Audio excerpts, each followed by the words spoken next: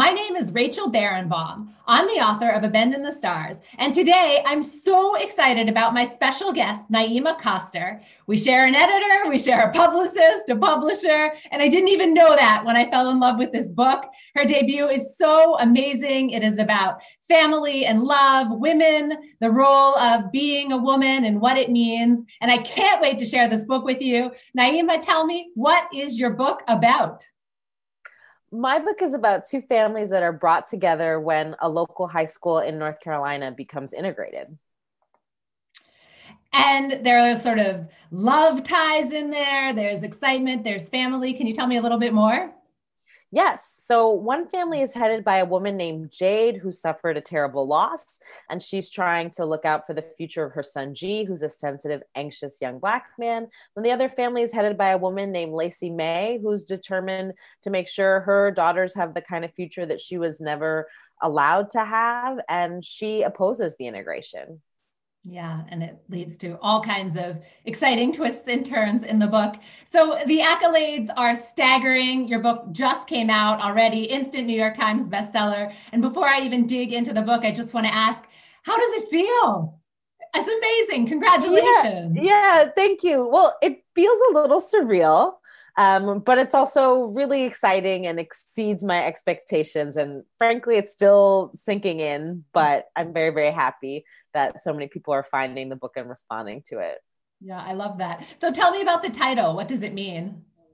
So What's Mine and Yours comes from a line in the Shakespeare play Measure for Measure, which is a play that's staged in the book to bring together the new and old students at the high school. And it's playing around with this idea that when you love someone, you hold things in common. They're things that you share, but they're also things that you're never able to really hold in common. And there are always divisions, even in the most intimate kinds of bonds. I love that. So I really thought that you set up the tone for the book very early on, like in the first, 15 pages. And there's this one sentence where a character says, if there's something I've learned in this country, it's that your address decides everything. What a sentence. Can you talk about that?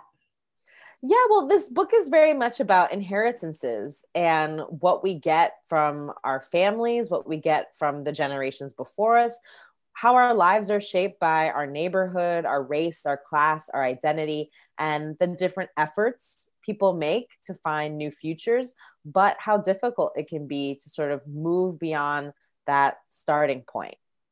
Another thing that I really love about this book is your focus on women. Women make decisions, right, at the center of families, pushing their families.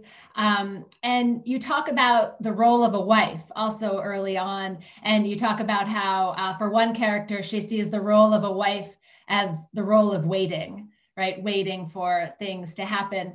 Can you talk about that and how you were thinking about that? There are a lot of lonely women in this book, and they're lonely for different reasons. So Jade, who I mentioned before, is lonely because of loss, but she's also a really ambitious woman. So her dreams for her own life keep her company and keep her going. And then Lacey May, who I mentioned before, has a really erratic husband who struggles with addiction, and she feels like her potential has been really stifled by waiting for him. And then her daughter, Noelle, who we see as a child and then we see as an adult later in the novel, is someone who always disapproved of her mother, but ends up having very similar longings, very much wanting to have her life revolve around her partner and hopefully a child. She hopes to become a mother. And so I think the book is digging into some of the tensions that exist between ambition outside the home and then also the demands and burdens of home life, but also the pleasures and the dreams that some women have related to their families. I love that you brought up, again, motherhood, right? It's a constant theme and question. And in the book, you really address the issue of when to become a mother too, right? And there's an abortion in there. You don't shy away from that. I was so happy to see that. Thank you, right? And there was no, push and pull back and forth. Can you talk about that? Did you get pushed back? How'd that go? Yeah, well, fortunately we have a great editor and I didn't get any pushback about that. The characters in this book are all so different. What they share are strong longings for their future. And that leads the women in this book to make different decisions. So there's pregnancy loss in this book and the devastation around that. There's longing for a child very much. There's deciding that you're not ready to have a child, and taking control of your future in that way. And then there's also choosing to be a mom, as one character, Jade, does, and then realizing that she doesn't much like it. But it doesn't mean that she doesn't love her son. And so I wanted to show a whole complicated range of choices and then the emotions and experiences that stem from those choices. It made it so real, showing that range, right? Because that is real life. That is how life falls together, right? In that range. Yeah, I definitely encounter that range all the time as I and my friends are in different stages, have different desires for our lives, also think we want one thing and then realize that it's, complicated. The reality is more complicated than the dream, whether that's being child-free or having one child or many children or being a single parent. There's so much to explore.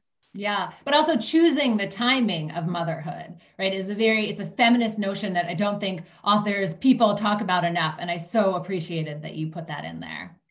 Oh, good. I'm glad. And I think that it's part of what marks the women in this book as different from one another and the ways that they learn from each other. Yeah. So I wanted to ask you, one of my favorite passages comes where there are two characters, and one says to the other, "You speak your mind all you want. Meanwhile, your daughters run off to another house." And the mother says, "Are you saying I'm wrong?" And the other character says, "What's it matter if you are? You've got to decide whether you'd rather be right or you'd rather have your daughter." Oh, that passage, that moment just slayed me. Can you talk about it? Yeah, well, I was really interested in showing who the mothers in this book were before they became mothers in some sense, whether we get to see that part of their life or just their recollections of that part of their life. And this woman, Lacey May, this mother, she's someone who's very headstrong, who's very attached to her ideas and believes that she's right. And that's one of the ways that she feels good about herself, because she hasn't quite achieved as much in her life as she would have liked to, but she feels that she's got good convictions and they're very important to her. And the fact that she loves her girls doesn't mean she can give up that sense of herself as someone who's righteous and has right ideas, even if it costs her the relationship. So she's sort of struggling there. Like, what do I want more? This sense of myself, this image of myself that's been so important to me, or connection with my girls? Yeah. It's just a great question that applies to so many parts of life too, right? Is being right all that matters? Or is there more at stake here, more at issue? Yes. These characters want to be right, and they also want to go further in life. And I think the book is also asking, is that what's most important? Sort of moving ahead, class mobility, achievement, accomplishment, and what does that do to families? Yeah, it's so great. I want to shift a little bit and talk about race, because that's obviously another huge part of the book. And there's a scene where G is having dinner with his teacher, and the teacher says that he has some advice that he wants to help the young brother. And he says, this is the Black teacher that's been helping with the play. And he says, if they're going to look at you, then you've got to give them something to look at. And I just thought that moment was, such a turning point for your characters, for the book, and that statement. Can you talk about it? Yeah, I was interested in that scene in rendering something that I've seen and experienced quite a lot, which is the pressure on people of color, specifically Black people, to prove their belonging in white spaces. And so for G, he's being told to be exceptional. The teacher says, be like a torch who lights the way, quoting Shakespeare. And so he doesn't have much room to just be himself. And he has this burden of proving his belonging that his white peers don't. And it's crushing for G. And I wanted to give some space for that experience for him to be on the page. I liked it. And I like that what you're saying, because also G didn't then turn to this teacher and say, this is my idol. This is who I want to be, right? He's giving him this advice and the teacher thinks that he's going to help him. And yet G is not latching on. I loved that you did that. Yeah, and I will say that I think it's a loss for G. Like he's able to sort of resist it, but he does kind of miss out on having a relationship with someone who might be able to say to him, just as you are, with the history that you have, you are good and you will do great things just as you are. So he sort of misses out on that opportunity for a mentor and a companion when he's a young man who very much needs one. Yeah. So I'd love to shift gears a little bit now and move towards the process of writing this book. There are a lot of characters, a lot of scenes and places. How did you keep track of everything? Well, I lived for a number of years in North Carolina where much of the book is set. And so the landscape and a lot of the sites were really familiar to me. So in some ways, place was much more approachable than character or time because the time span for the book is so long and there's so many characters. But I thought about this book for a long time before I wrote it. I'd say I thought about it for 2 full years before I started writing. And in that time, I put together notes and sort of scraps of the story. So it was growing very, very slowly. And the pieces were sort of falling into place before I wrote. So I'm imagining like a pile of scraps. Did you like lay them out on, a board or something? Like, what did you do with all those? I don't have a particularly sort of like tactile process. It's just sort of like scraps of documents in folders across my desktop. So that's messy and, doesn't belong on Pinterest. Amazing. So your first book was a huge success also. Congratulations. And published with Little A, which is an Amazon imprint. And now you're with Grand Central, which is a Hachette imprint. How different is it? What was it like to move over? Well, they've been very different experiences. I think because I've had different editors. My editors at Little A were great, Vivian Lee and Morgan Parker, who are both writers. But we were working on a different kind of book. And it was a debut. So it was about, finding readers and bringing me sort of into the world. It was a different experience.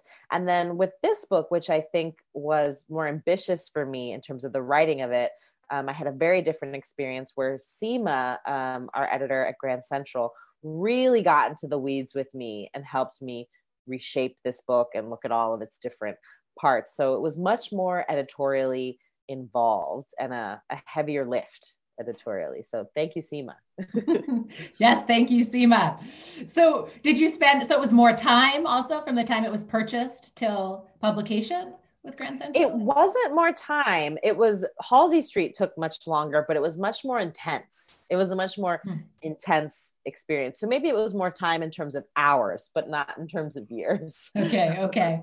And did you feel like Amazon was more geared towards Kindle and digital sales? Do you feel any difference there? I don't think that Amazon was more geared necessarily towards digital sales, or that wasn't a clear part of my experience, since my work was mostly with the editor that I worked with and the publicist there and sort of that team, where it was really about the book and readers. But I'm sure behind sort of the scenes, there were different kinds of questions about how to use the Amazon platform. Right. So what was the hardest part about getting What's Mine and Yours out into the world? That's a great question. From the writing side or sort of like from the publishing? Any of it. Like anything? What was the hardest part that you were just pounding your head against the wall? Yeah, well, I think that we have a lot of ideas about stories and what they should be that can be sort of limiting for us. So I think sometimes a book that has lots of characters might be seen as sprawling and thus not deep. Or a book that moves backward and forward in time might be seen as confusing or jarring rather than a book that follows some other kind of logic. And so I think that with this book, I ran into maybe some of the prejudices or ideas that people have about story and which stories cohere and which stories are compelling, that had little to do with the text itself, but sort of questions of taste and preference. So that was challenging, I think. Interesting, because there were so many characters. There's so many characters, and also there's the movement back and forth in time, with which many books do, and do beautifully. But I don't think that it changes kind of resistance to a book that doesn't have sort of a straightforwardly ticking clock and chronology, because we hear that and think, well, that probably is clear and makes sense and is easy to follow, rather than believing that we can move in all different kinds of ways that make sense in a novel. Got it. All right. So my last question for you is, what kind of advice do you have for new or young writers? I think that having community is really important. So I have writers who I swap drafts with, writers who I send texts to saying I'm stuck, or I haven't written in this long, or I'm writing and it sucks. And I find that that is really helpful, to be able to share and express some of those difficult emotions that come up for me when I'm writing, some of those frustrations, with someone who has similar experiences and is able to hold space for them and gets it. And so that's really important and is sustaining. And then also, writers share resources, whether that's an introduction to an editor of a journal or whatever it might be. And so being partners sort of in that professional pursuit, but also just like in the doing of it and the practice when I need encouragement and connection to other writers. Yes, we all need people to help cheer us along, right? So important. Yeah. Naima, thank you so much for your time. Congratulations. I absolutely loved your book, What's Mine and Yours. May you sell many, many copies. Thank you, Rachel. I appreciate that.